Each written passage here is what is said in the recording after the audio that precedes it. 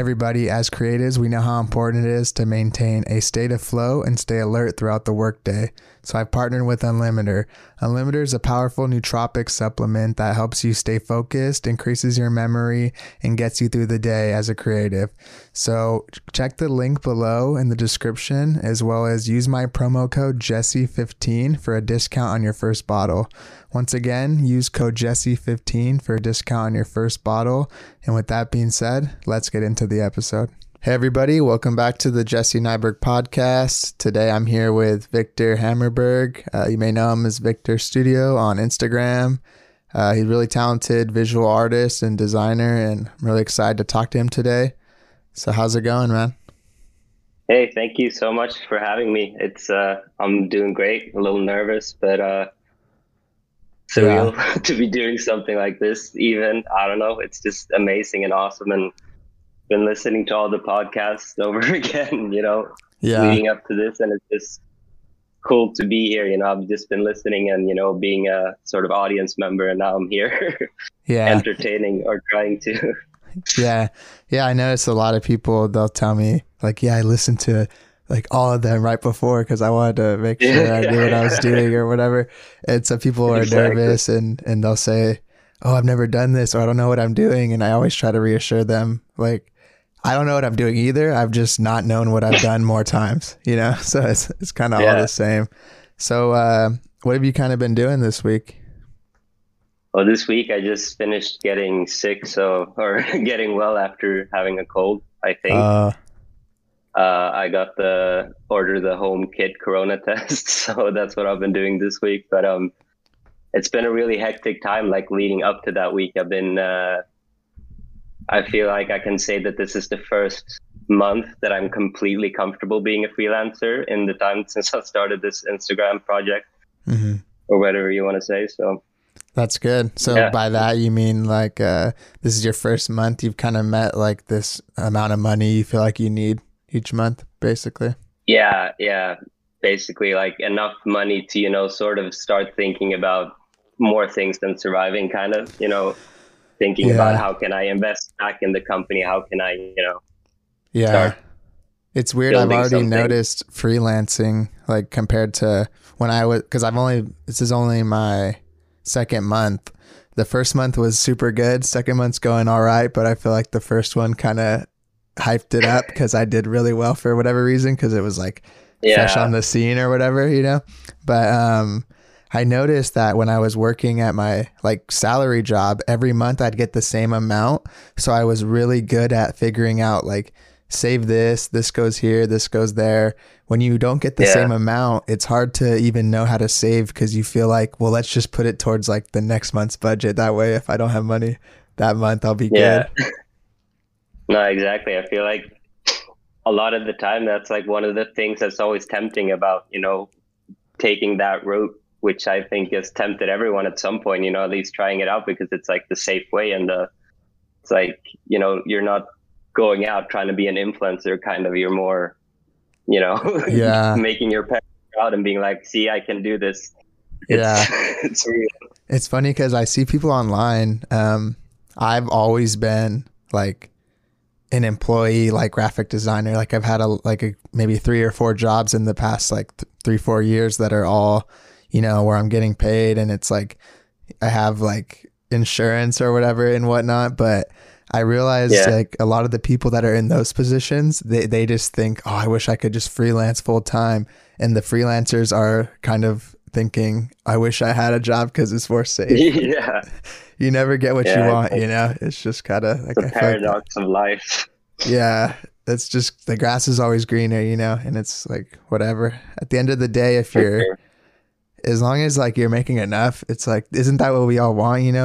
It's like if you make enough and you're fine and you're doing things that you like that are fun, I'd rather it be freelance than something that sucks and barely making enough still. So it's like 100%. So what have you kind of been working on then in the past month that was put you over that limit? I mean, it's like I actually landed my biggest client so far. I don't think I'm allowed to say who it is, but But so that's been taking up some of my time, and I live in Sweden, so I've sort of been slowly making my way into the Swedish entertainment scene, so to speak. You know, trying to get local artists and clients, like trying to make a statement. You know, it's hard to go worldwide right away, so I'm sort Yeah. of going local and focusing. So maybe like word gets around that I do stuff for Swedish artists, and then that could help me in some way. Mm-hmm. So, but I mean, my workload, it's pretty much all album artwork, at least, where that's where the money is for me right now. That's pretty much what I'm doing. And that's what allows me to kind of take this freelance route comfortably at the moment, I would Mm-hmm. say.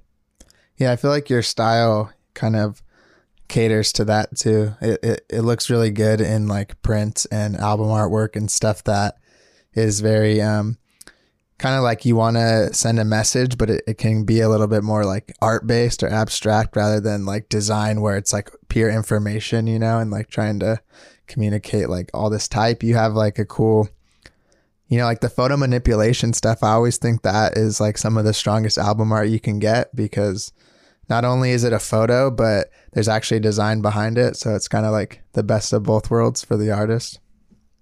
I couldn't have said it better. I mean, I agree in the extent like it's interesting to hear you say it because I always think it in my head that that's sort of my philosophy, exactly what you're saying. But Mm-hmm.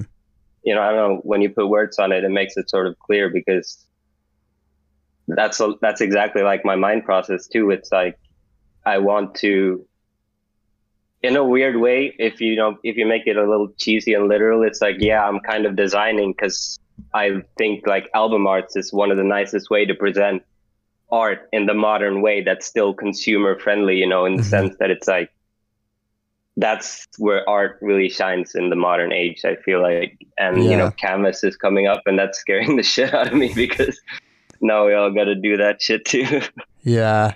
And I feel like with art, with album art, what's nice is there's really like a big barrier to entry, I feel like, for people to just buy, art or prints or just straight up design. Cause if they don't like art, if they're not obsessed with your work, it's kind of, they're not really getting anything out of it other than having it. So if you make cool Yeah. art for a band or a rapper, artist, whatever, and the music's dope too, it's like, it's a win-win because sometimes I'll buy old vinyl just because I like the designs and I'll just have it. I do And the same. the songs may suck, but if they're good, it's even better, It's like a double Yeah. win. No, I always go to second hands and look for old vinyls and stuff just to collect them for the artwork mostly. Hmm. So Yeah, it's crazy. Like out here in LA, it's such a, like so many hipsters and everything is thrift stores and old record shops that you can almost not like find stuff anymore because you'll see an old shitty record and you're like, oh cool, and then they're charging like $20 for it though, and you're like, oh, this is like all right. some weird like curated little thrift shop, Urban But Outfitters vintage. yeah, everything is like that, and it's pretty annoying. But then at the same time, I understand why they upcharge at places like that because they're charging for the idea that you didn't have to look through everything. Like they kind of Yeah. set it up for you or whatever. But back to kind of I was talking about your style a little. Do you think that, like, because I was reading on a little bit on your Instagram, what do they call them? Like the highlights, because you did some like cute, like a FAQ or something like that. And I was kind of looking Yeah. at that stuff. And I saw that it said that you don't really have like a formal background in like art or design. And I was wondering, where do you think you kind of came up with this style, like over time, or how was like the origin of it? It's like a very like unconventional route I think I took. It's just more of like when I was very young, I played around with paint. Like I just always liked drawing, like that kind of Yeah. kid. I always had like drawings on my arms and thought that was kind of cool and stuff Yeah. like that. And it was pretty much like I knew I wanted to design from a young age, but I thought design was pretty much, I Googled graphic design and I thought it was like road signs and websites and logos and stuff like that. Right. So I went to high school in Singapore, and I took some art classes, but it wasn't like I got like a D minus on it. So it wasn't like Yeah. it didn't really click for me then. After that, I took a year off, and then I just played video games. And then my parents pretty much forced me out of their basement to go to university. And the university was sort of like a polytechnic, like a practical university where you get to, try to work with clients and stuff like that. Mm-hmm. So we got some cool clients like Red Bull and stuff, but it wasn't a design school. It was just like a more like a creative team building kind of school, like a marketing or kind of something.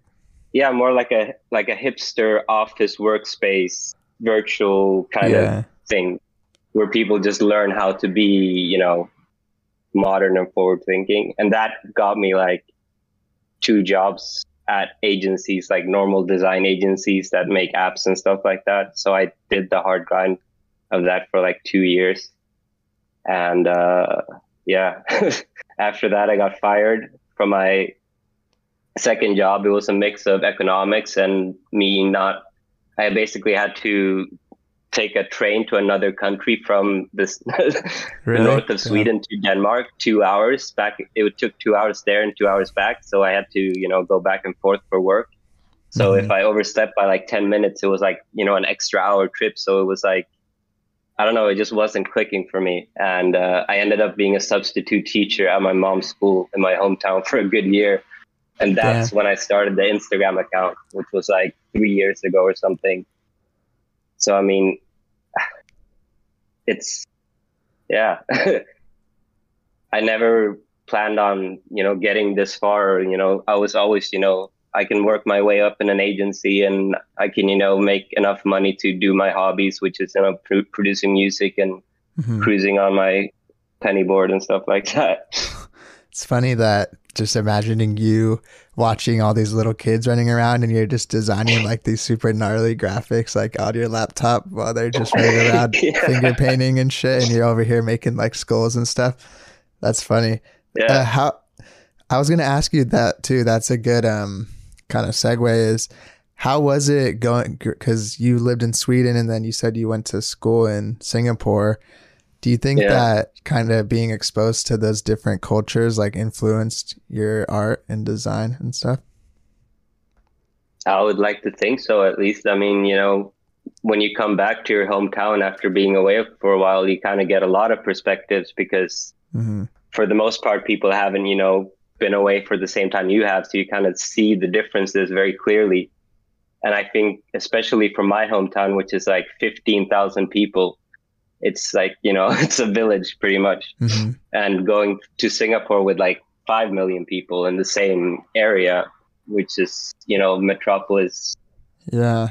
And super strict. And, Sweden's very like open-minded, feminist generally, whereas Singapore is like a dictatorship with like, they have the death penalty on weed, for 10 grams, you get you get hung. Damn, that's crazy. Yeah, because Sweden and a lot of those European countries, they're kind of like the poster child of like progressive thinking and like liberal ideas and stuff. And then Singapore, China is like obviously not that at all. But Singapore, I feel like is interesting because, and Shanghai, I think a little bit as well. They have, they are that, but then they also have like all this big like technology, and it's almost like New York or something, or Tokyo in a way. As they have like a lot of companies. You'll see, you look on their website, it'll say like Los Angeles, New York, Shanghai, or like something like that. Like a lot of companies are putting things in China, which is really interesting. Yeah, it's weird actually to see, because it's kind of like a paradox, because it's like the companies say they're saying something, but the country is saying something else. Like Singapore is another good example because it's really like a blooming sort of Asian, what do you call it, Silicon Valley. Okay, because it's, like they really cater to entrepreneurs and that sort of open-minded thinking, and at the same time they're like executing people for drawing graffiti. So it's like very contradictory, all those kind of that's interesting because like you're saying the weed thing, and I feel like Silicon Valley has all those things where it's like all the weed delivery places and stuff, and that'd be Yeah. like so ironic if they built like one of those places over there, and then they were like, but don't order it because we'll take you out. Don't order it. Yeah. Yeah, that's No, cool though. I think it's good though, like even if regardless of like the experience in terms of like what you prefer more, like where you were living, I think it's always good to go to other places and just take you out of like your environment. You know, when you're too comfortable, it's really hard to grow. Like I know where I live, a lot of people, I went to school, it was like 8 hours away. It was still in the same state. It was kind of just like I live in the bottom and it's all the way in Northern California. I went to school. And right. even that, it feels like a whole different place because the politics are different. The people are different. The weather is very different. Everything, even though it's the same state. And I feel like I'm not a big advocate for school in terms of like, oh, I learned so much at college for design and stuff. However, just being there, I learned a lot, like from people and meeting people and working with other people and just being uncomfortable and having to try to freelance while I'm a college student and make money just to buy food and beer and shit, you know? And if I was at home, a lot of people I knew, I'd come back for visit on holidays, and it's like, no, not in a bad way. It's like everyone's has their own journey and path, but they were kind of still, every time I'd come back, they were kind of still in the same place. And I was like, Yeah, that's kind of what I was getting at too. But it's like, no offense, but it's like, I understand what you're trying to say and I agree. Yeah. And it's hard because, you know, you want all the people you know to like succeed, but there's no way of like, I don't think I'm nice enough to approach that subject without sounding like a complete asshole and being like, yo, fucking get your shit together. Like, what are you doing? You know, it's kind of hard. Yeah. But I think everyone should at least try to go somewhere else at some point before you're maybe 100%. 25, you know, or something. So you can kind of just get a different perspective. And I think you'll just benefit. I don't think anything, like even if the experience sucks, I think the hindsight will be worth it just for that. Yeah, always. So your other day job, I guess, I know you're freelancing now, but you were just doing like pretty much like UI design and stuff, you said? Yeah, so the first agency, I don't know if they had like a hit game called Monument Valley, like a while back. What's it called?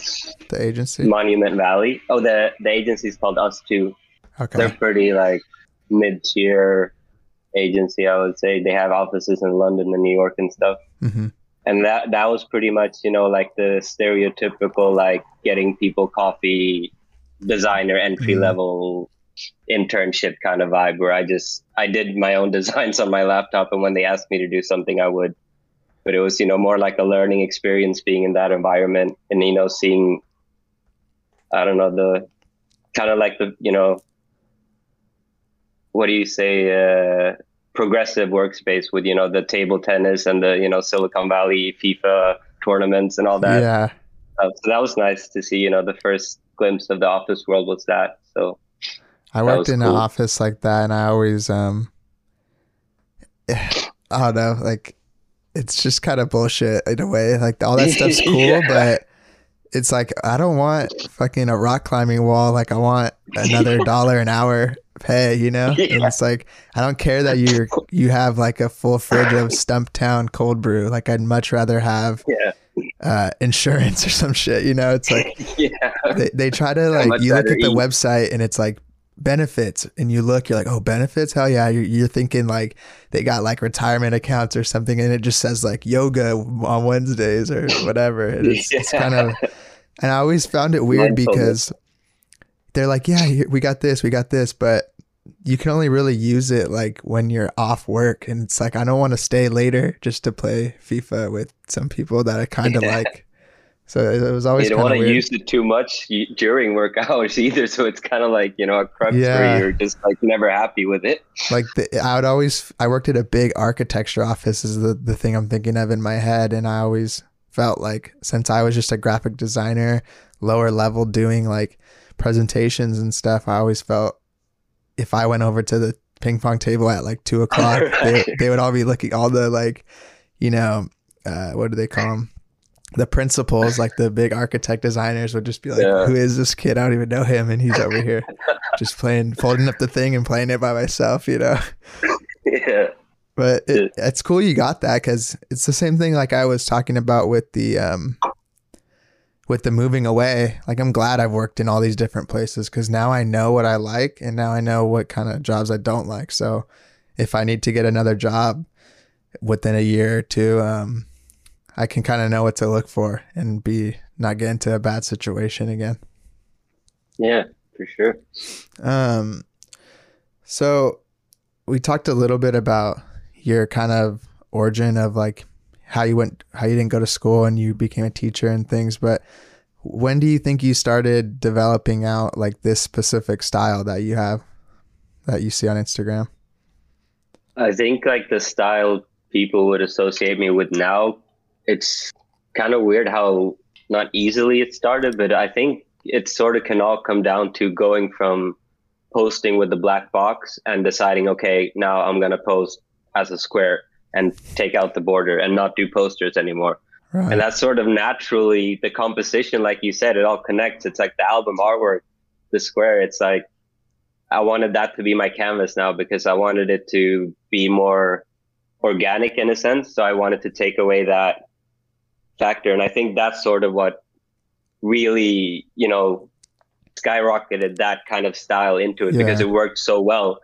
And like, there is, pros and cons, because I really noticed that making typography in square formats or using any of this formats that Instagram has, it's like way harder to make it look nice than when you put it in a poster with a black square on it for some reason. So it's like, but I think that's sort of what really, opened me up to, sort of, because the poster thing was like, that's what I owe my whole start to. That's what, started the whole thing. But then I think that's sort of when I got my identity more, when I, took away that black box and, started taking away hashtags and all that stuff. And, it's like you're using all the tools Instagram has, get you up there. And then slowly you're, Forrest Gumping and, taking off the braces of your legs, kind of running one by one.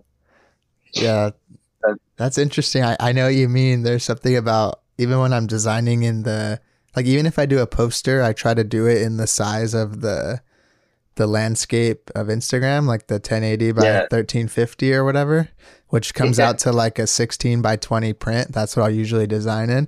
And even when you put it on the background and then zoom it out, sometimes it just looks better for some reason. It's like such a weird thing, because I don't know why. Why does putting it on a black background make it look better? I don't know. I don't know if there's an explanation for that, but it kind of does. And I'm really torn on that whole style, because it's obviously been like the most overused thing on Instagram, but also like one of the best things that kind of people have done. So it's kind of like it's almost like infamous in that way. Yeah, but I feel like it's almost come to a point where it's sort of like, it's like become a part of the Instagram filter to say that I'm a designer, kind of. It's like almost that theme of the designer side of Instagram is like using black to, put the design in context, kind of like, okay, this is a design, this is how you should approach consuming it, kind of. So it's like automatic when you see the black box, okay, design. Whereas otherwise it's like, is it artwork? Is it? Yeah, that's true. Because if you look at it in the square or any other orientation, and it's almost like the bleed could go forever. What is this cropped? Exactly. Is it not cropped? How big is this supposed to be?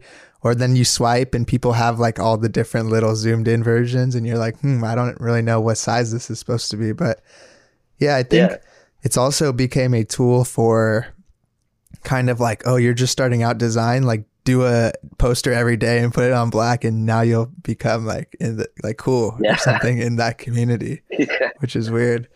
But I think it's a good move that you made, and that I do.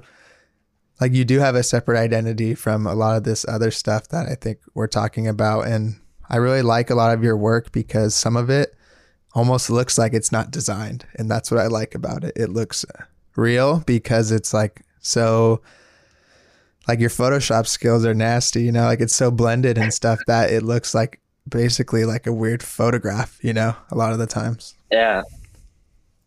I guess that's sort of a subconscious route I've been taking as well, because that's also something I've always had in mind when designing. I guess when you asked me about, you know, taking this new aesthetic that I've sort of taken is, you know, surrealism is sort of like the basis for any design that I do, kind of, because it's like sort of, you know, I'm looking through stock photos or, you know, thinking about ideas and stuff, and I'll find something, and it's usually the process is sort of like, okay, can I turn this on its head without it feeling, everything just feels exactly right. But when you look at it, it's like your brain accepts it, but your mind like tells you, no, this is wrong. So it's like, I don't know.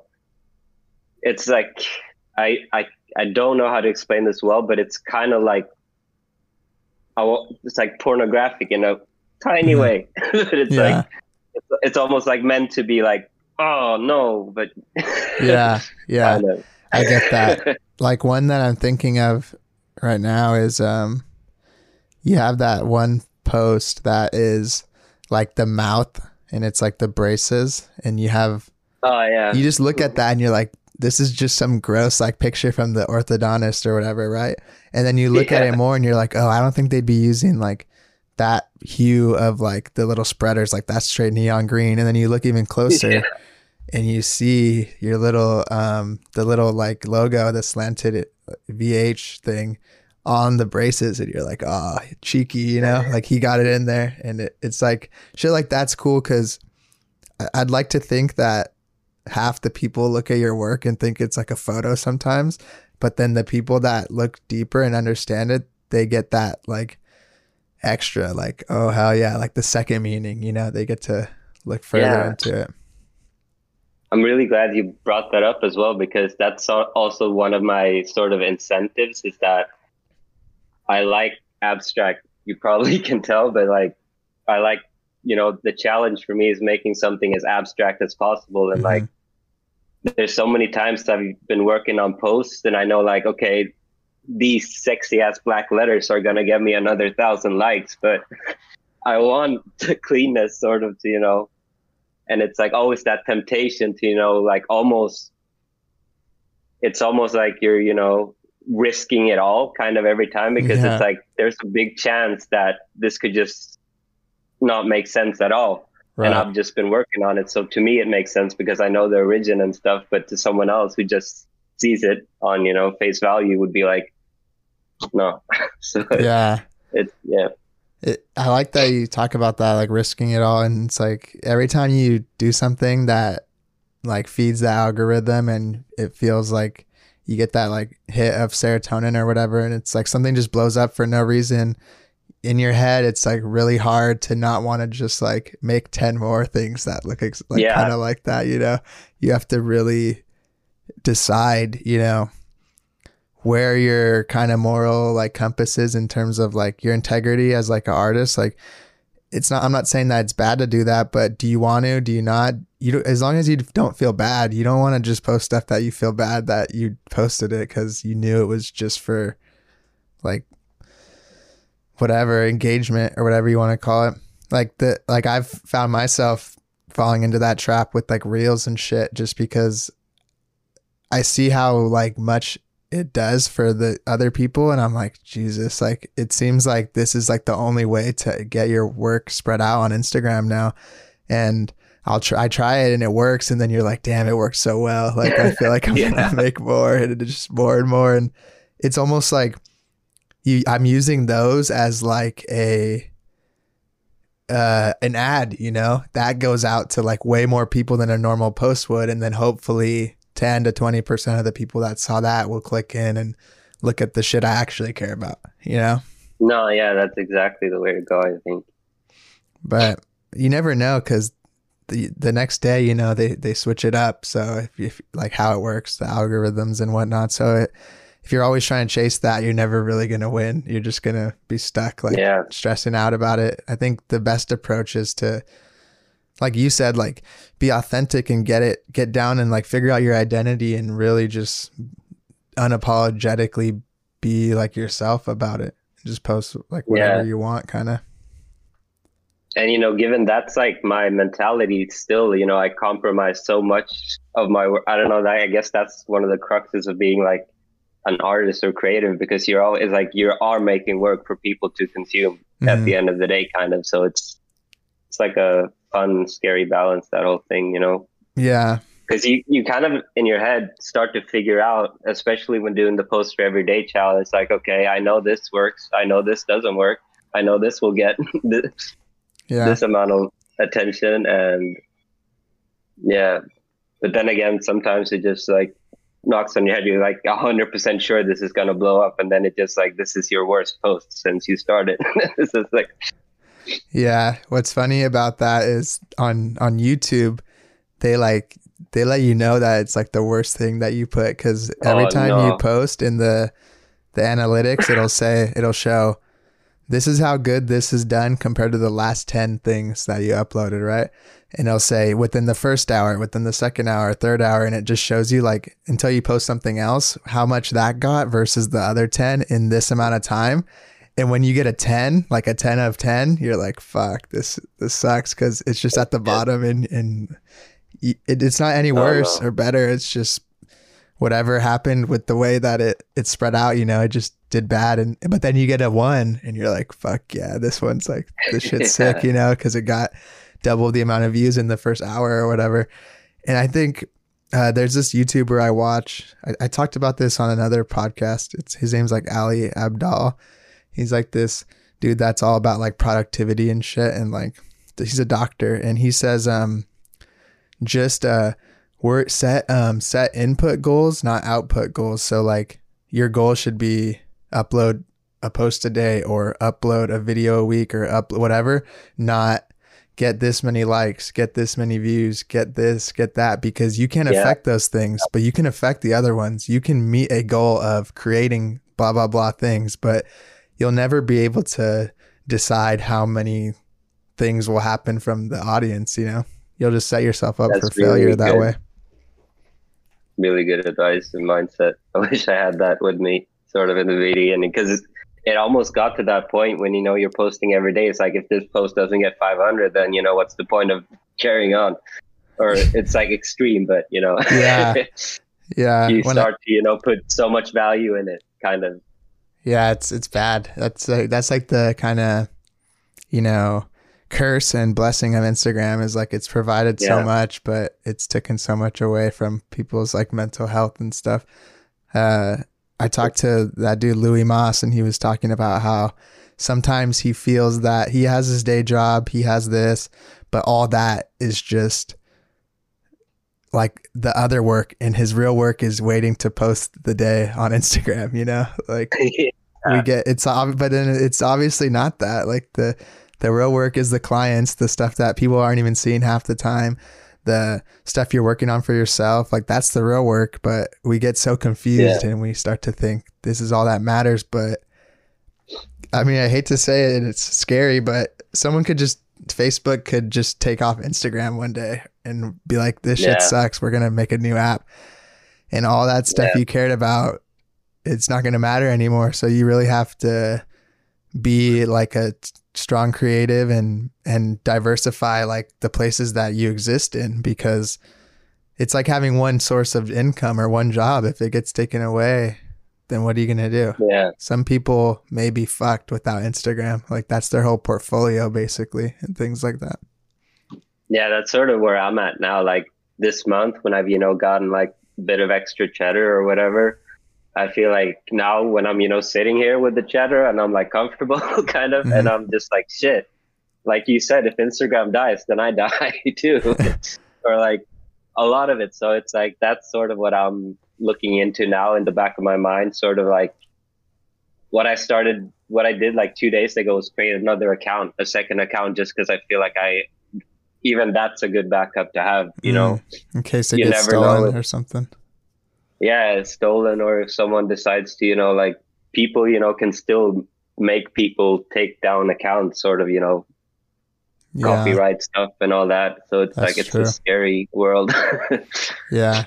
That's what sucks, is the bigger the bigger you get on platforms, the more like influence you have and stuff, but the more likely someone can like try to take you out, you know, because now you're up there with you're at some kind of status where someone may think, let's steal this account, or let's get it banned, or let's like just fuck this person over because for whatever reason, you know. And that's pretty scary to think about, versus no one can take away your work, like for the most part, that you just have in your computer or on your portfolio and stuff. That'll always exist. But social media, it's like, it's a lot more finite, I think, than people give it credit for. Like, it's not, this thing only existed for a little bit, you know, it can go away easily. Yeah. And I feel like almost this pandemic is sort of, you know, put even more, you know, weight onto social media. Like everyone's just sort of, you know, solidified that, okay, social media is real life. Yeah. So yeah, because you're not even talking to people. It's just that's the what you're in. Speaking of, you can only diversify digitally, pretty much. So yeah, exactly. I was wondering, you were talking a little bit about, before we went on that tangent of like, that was kind of depressing, and how we're gonna get our whole lives taken away one day. Other than that, I wanted to ask you about, because you talked about digging for, you know, work and seeing like what you're gonna do for the day and things.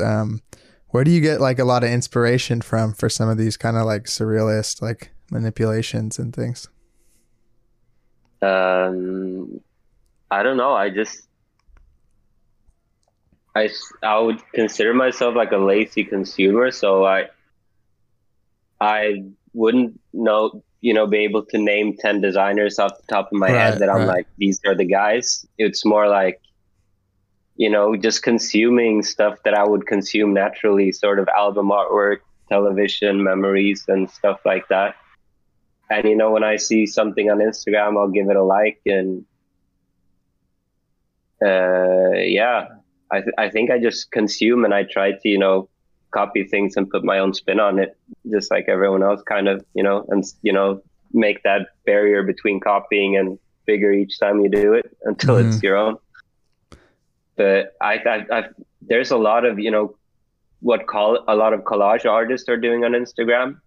Is kind of like inspired me, sort of like I kind of reverse looked at it because I was doing it, and then I saw, like, I kind of backtracked and saw, oh shit, there's this whole community of collage artists, and that is pretty much the same thing that I'm doing in one way. So, you know, I've taken a lot of inspiration after that back in to see, you know, okay, you can, like, there's so much more emotion that can be taken out of collages because you get the sort of natural decay and the sort of time period pieces of, like, you know, slightly different hairstyles and all that stuff. So I also love looking through like archives. Like I sometimes I just can browse for like 4 hours just looking for like a perfect image or whatever, just looking through old historic public domain images.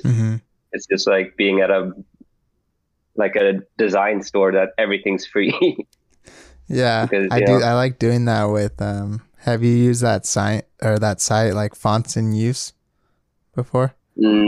I think I've ended up there on a lot of times when I've been Googling stuff. Yeah, you'll have a font. It'll show you like all these old like album arts and posters, and it'll just show you like, this is the font that's used in there. And it's so cool just like seeing all the old uses of like Fedora and shit like that, you know, and on like these old 70s album arts and things. And it puts it into perspective, you know, rather than just seeing it on like the black on the white. It's kind of hard to tell like if you would even like that, you know, before you're going to go out and buy it or download it illegally, whatever you're trying to, whatever you're going to do. But what was I going to say? Like when you were talking about the collage art, I feel like what you do is that. And in my head, the only the main distinction between like what you would classify as collage versus what I would classify as like photo manipulation is how blended like the different things are. I feel like that's pretty much like the only difference. The collages have, you almost want the cutout to be like raw with the pen tool, but when you're doing shit, it's almost like you want to go in there with the soft brush and like blend it all out and make it nice and clean.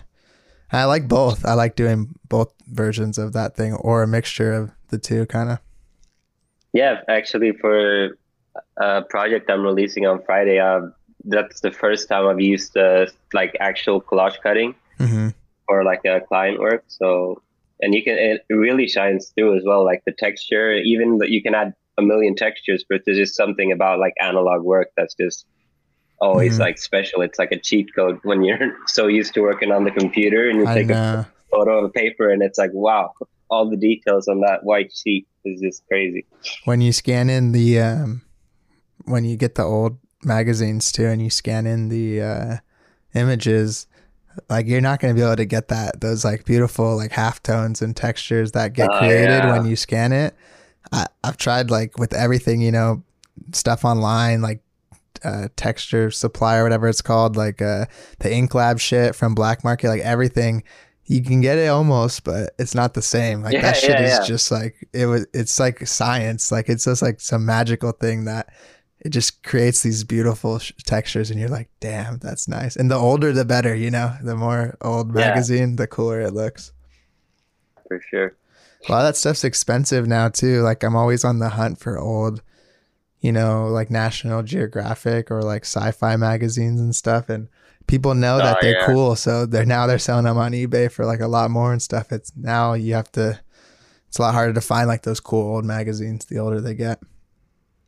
Yeah, I actually got my mom one of those National Geographic for her birthday. It was like from 1937 or something. It was super cool. But I think that was actually before vintage got really cool. It was like 2010, I think. Or maybe Yeah. the price, because I got it for like $15 or something. So it was like Yeah. a steal by today's standards, I would assume.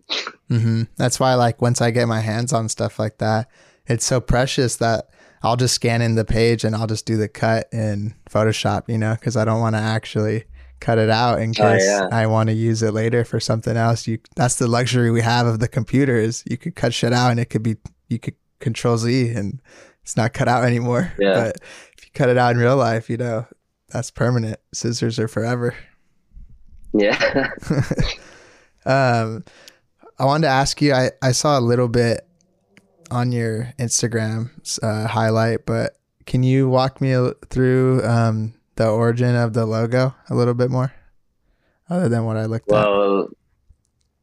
Well, the origin of the name Victor H Studios, to connect to that, is sort of, I've always hated the way my name looks, and after consuming people like Designers Humor and Elliot is Cool Guy, sort of realized that everyone goes through that shit, like everyone. Yeah. So the studios was sort of just to take attention away from the Victor H, sort of, because I didn't like it.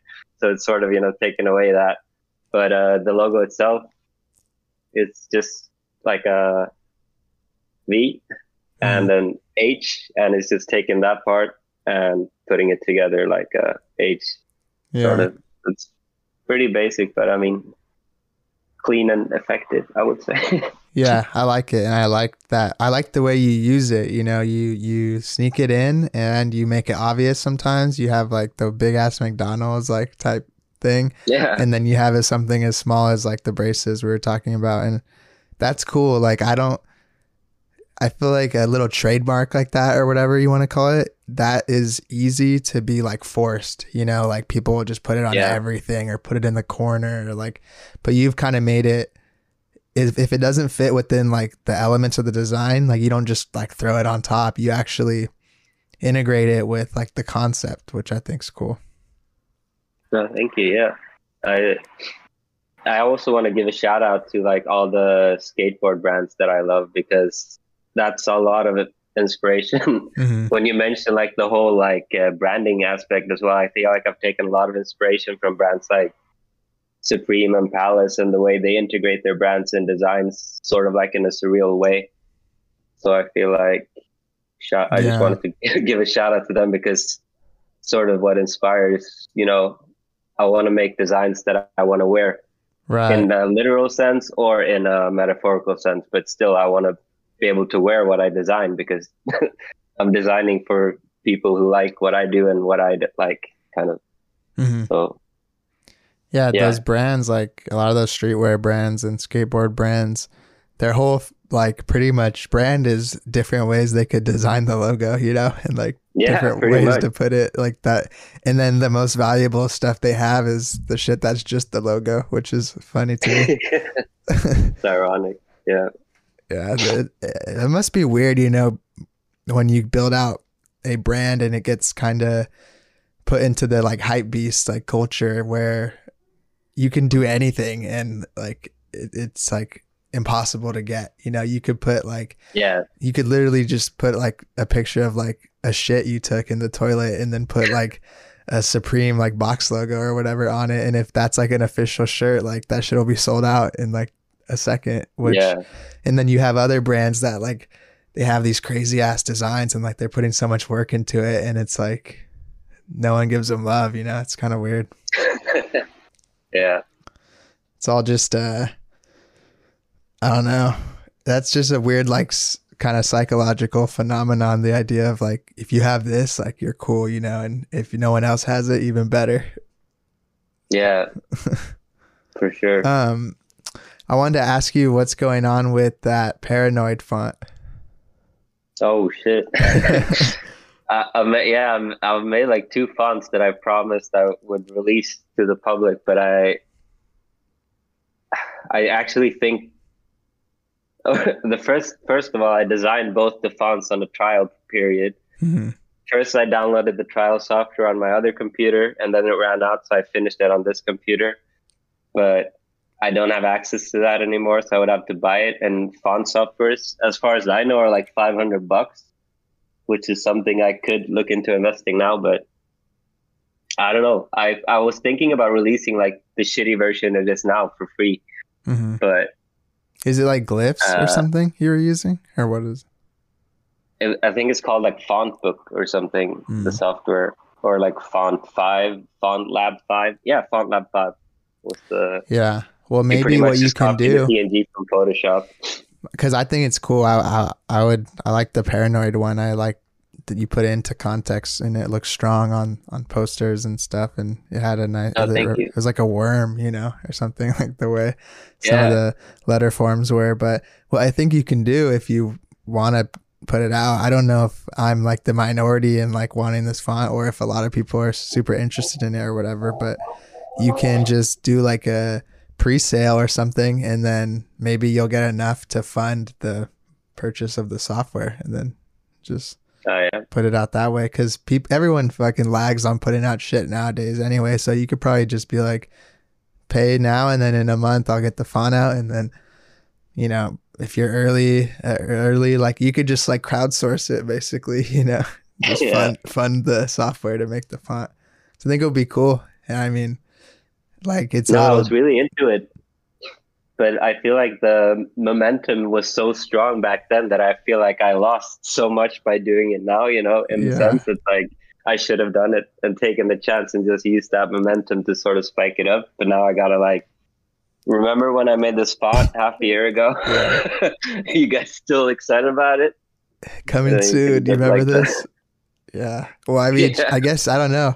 I was looking at it, but maybe that's just because I was looking into all your old shit, but I think it'll be cool. I think you should at least try it soon, or not soon, but within the year or something. I think it might be worth it. But I know you're talking about a couple of the things that you couldn't really explain that you're working on for like NDA or whatever it is, but can you kind of walk me through maybe one of the most exciting projects you've worked on in the past that you felt was like your best? Oh, I feel like at this point in my career, I'm so critical that I wouldn't really stand so hard behind. I'm just gonna look quickly through my Instagram. But I guess you can just put it more as like, what was the most exciting thing you worked on, regardless of how you felt that final execution was? Well, I guess my biggest moment was, you know, getting Jared Leto from 30 Seconds to Mars. And then I don't want to say anything else about that. Yeah. That's cool though. Yeah, I see a lot of yeah, people actually work with them, which is interesting. Like yeah, they put high value on design. yeah, That's cool though. So that's yeah. like a thing coming up in the future. No, that's actually been done and done. Actually, Oh, it's just that not actually didn't okay. work out. I see. I So see. But yeah, guilty. I've seen them like do work with Harry and Dan Barkle and Yeah, like a few like UK and other artists, which is cool because a lot of bands like they don't give a fuck about design. Like they just let the label pick out like whatever. You see some of the biggest. That's why all those memes, you know, you see some of the biggest bands and little like singers and shit that they just put out the bad album art and then you just see 1,000 redesigns the next week. yeah, 100%. It's weird. You would think that like the bigger the artist, you know, the more they would hire some cool ass person to design their Yeah, brand. and that's why I was so surprised. Like, I can't wait to tell you who it was, but it's, yeah, I would have never thought that that's someone. I would have pegged them. So I don't want to say anymore. Yeah. So Well, yeah, you can okay. tell me But once yeah, it's I'm super done excited. or offline or whatever, but don't worry about that. Yeah, Um, for sure. One thing I really think that's interesting in what you do, because you were talking about how you kind of reverse engineered some of the collage stuff and things, but I love seeing your stories. Like the thing that I like following you the most for is the stories when you either show like a process or show like some weird like little facts and like some kind of history Yeah. or like I think you've like how do I say this? What stories are meant for, like telling a story and like a little quick thing to consume. I think you really captured the idea of what it should be used for and actually used it for that. And it's like really entertaining to look at. No, thank you so much, man. Yeah. Appreciate it. What kind of, It's sort of, oh yes, I just want to know what kind of, yeah, like started you to want to do that kind of stuff. I guess it's sort of, I did some, like, I started doing like a few small seminars when I was a substitute teachers about like sort of, my philosophy about life and death and stuff. And I got into, making PowerPoints, and sort of like the efficiency that I liked in PowerPoints was having like a clicker and I can just click. And it sort of made me look of the frames more as, like frames in a video clip kind of. Mm-hmm. So each frame is a frame. And I sort of applied that whole kind of PowerPoint mentality into Instagram, where it's like each slide is a frame. And if you click it fast enough, you get to see the whole picture. And I don't know, it's like kind of like a rewarding kind of basic human thing to, reveal something physically. And it's like, I get the satisfaction just as I hope my consumers get the satisfaction of, putting it together and, seeing that it all lines up so nicely and neatly and stuff like that. Like all the little OCD details that I try to put in that are just, part of my need to make it neat and nice kind of. Mm-hmm. It's almost like so stop motion kind of. Yeah. And it is a PowerPoint really. And it's kind of like, I think that's what a lot of people are trying to do. All those big like carousel accounts, like that's their whole goal, is to get you to go all the way to the end and try to figure out whatever the fuck they're talking about, some UI shit or something. And then, but I like the way you do it, because with the carousels, it's a lot more obvious, but with the tapping, it's like, it's more of a mystery and a reveal, mystery reveal each time. And it's crazy to think that kind of spawned from you being a teacher, because I've felt that way in other things I've done. You do these things and you don't think they're ever going to matter. And then now I'm telling you that I like that, and you only did that because you were a teacher. And it's like, you would have never thought that being a substitute teacher was going to make you be like, do something cool with design, It's kind of weird to look at. No. And literally like all the free time I had while being a teacher is like what I put into the account. So it's like, if I had a job that consumed more time, then maybe I wouldn't be here either. So right. I really liked the one you did with like the pyramids and how they would have looked with the limestone and the water. That was cool. That looked like something you'd actually show in a class, but then you're just, the kids would be like, damn, the teacher's a good ass designer. Like, how did he do that? You know? Yeah. No, that's also like something that I'm trying to sneak in more, because I love history and, you know, artifacts, and you talked about like vintage stuff, anything like vintage with, you know, history behind it. I just love, and, you know, seeing that I can compare, even like putting Easter eggs in like designs that have nothing to do like the height of a person or anything. It's just, the more I can do that is also like a bonus. With the Hollywood thing. sign, right? You did that one on there. Yeah. Yeah, I did the height to scale. I like measured them. I put like 5 dudes, and I like measured it in Photoshop with all the dudes, and then I took them away. So I calculated that 7 dudes was about the height of the H, I think. That's funny. So another thing that is kind of with those stories you were doing is when you were doing the thing copying like the other designers with like Elliot and the guy that does all that crazy type. I don't know how to say his name, Wabaki or whatever, that dude. And a couple other ones. Why did you like do that? Not in a bad way. Like, I thought it was cool, but what made you think to do that? How could you? No, it was just sort of like, I'm trying to go back into my mind process. I guess it was sort of like, you know, seeing the design community and the way it's set up. And I feel like we touched on this before, but, you know, there's certain accounts that sort of found their style to such a point where they just, that is their identity and that is what they're selling. And that is how they built their brand along this sort of structure. Yeah. And I was just, you know, kind of like seeing these accounts, like, it's like just like with a celebrity, if you're defined enough as a person, it's really easy to parody you to an extent. So I was just looking for the accounts that had the sort of, you know, a clear enough profile where, you know, you could just take a few of the elements and you could, you know, recognize it, which is, you know, a big feat for them as well, you know, to have this sort of, oh, that's Elliot, that's Dan Barkle or whatever. So it's like a fun challenge, and it's sort of like a cheeky way to, you know, because I've gotten so many messages about being transparent about my process and how it's been a sort of iffy subject. And I haven't been part of the design world at all, so I didn't know that. And it was just sort of like a FU kind of to like that whole premise of, you know, don't show your process. And I was like, we're all getting better by showing the process. So it's kind of like a half-assed design political statement in a way.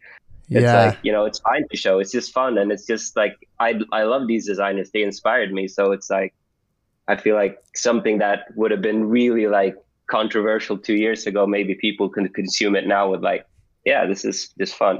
Yeah, I couldn't have said it better myself. And you're talking about how you said you're kind of new to it. And I don't know, I guess I'm not much older than you, I don't think, in terms of our Instagram design lifespan or whatever, but I even maybe 3-4 years ago, it was a whole different vibe. I'm telling you, like, people were not as cool.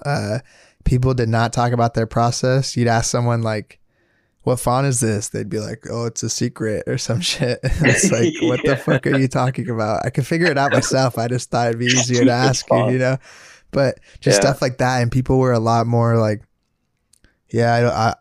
I'll never like show my sketches because like people will steal it. And it's like, even if someone steals your work, even like you've shown that with those stories that you could almost perfectly replicate an Elliot business card or that other guy's name, typography, whatever, but it's still not them. So I'm not going to, you know, I could buy a Mona Lisa that some guy painted at Venice Beach, but it's not the same thing, you know?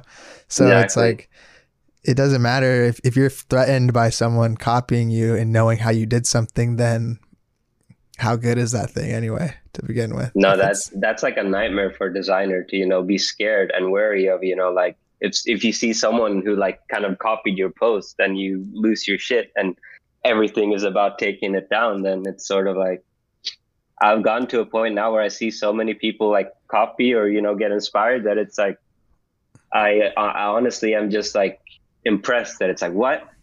That's crazy that I stumbled on this random account and it's like sometimes they mention it, sometimes they don't, and it's like always just fun to see that that's a very clear like inspiration to someone. And Yeah. probably like bigger accounts can go back to my work and say, oh, you totally took that from me. Right. And maybe they'll be mad, or maybe they'll be understanding. Like, designer Roy Cranston. Yeah. I talked with him. It'll be out by the time this is out, but yeah, I put a reminder for that. I'm super pumped to hear. He talked about that because, man, everyone stole his shit when he was doing the 365 poster. Like, you could go on the explore page and it was all like very similar to what he was doing. Yeah. And he was talking to me about how sometimes it was so the same. Him and his friends would do like speed runs on like how fast they could find a poster that is an exact replica of like the composition. And sometimes he'd see them and be like, did I make that? Like, what the fuck? Like, that looks exactly like he thought he made it, and it was like a repost account, but it was just someone else. Because like everyone was doing the kind of big typography style shit, like black background we were talking about. But anyway, you go check out that episode instead of me just trying to explain what we talked about. Did anyone get like, how did the people think about that you copied? Like, you did a few, right? Yeah, and I guess like every single person except for one were completely like positive, and like most people, almost everyone, I think, except for that one person, shared it on their story. Yeah. But the other person escalated to the point where we both blocked each other. So, I mean, it could be, but I feel like that was a very clear sense of like the old design community meeting the new, kind of like the auto-tune rap with the old hip hop, and kind of like clashing in those sort of interviews you see. Yeah. That's funny. That was like Tupac that you copied and you had to block each other. Yeah, because exactly. Elliot, I would say, is on the exact opposite of the spectrum. The most like no like secrets, like he's all, because he's built his whole thing off of like not doing that. So he would never be the one, I wouldn't think, to get mad at you for that or whatever. No, he was super cool about it. That's cool though. Yeah. I think he snuck in a burn because I misidentified the font or something. Copying it. That's funny. What was I gonna say? I think that the fact that the person was upset, whoever, we don't have to say it, proves that it was a successful political statement, because you at least separated two sides, Yeah, I would like to think so. That's cool. Well, I'm excited to see, other little PowerPoints that you put up on your story that I could consume, and all the cool stuff you're doing. And hopefully we could chat again about once you finish up that other stuff that's a secret and whatnot. But other than that, I appreciate you coming on, man. It was great talking to you. Yeah, man. You too. It's still surreal, still awesome. Thank you so much for having me. It's just been great. Yeah, of course. And if you guys want to hear a little bit more from me and Victor, we're doing a Q&A over on the Patreon. So go check that out, and go check out Victor on Instagram. Victor H Studio, right? Yes. Okay. Yeah. Go check that out, and we'll see you guys next time. Peace out.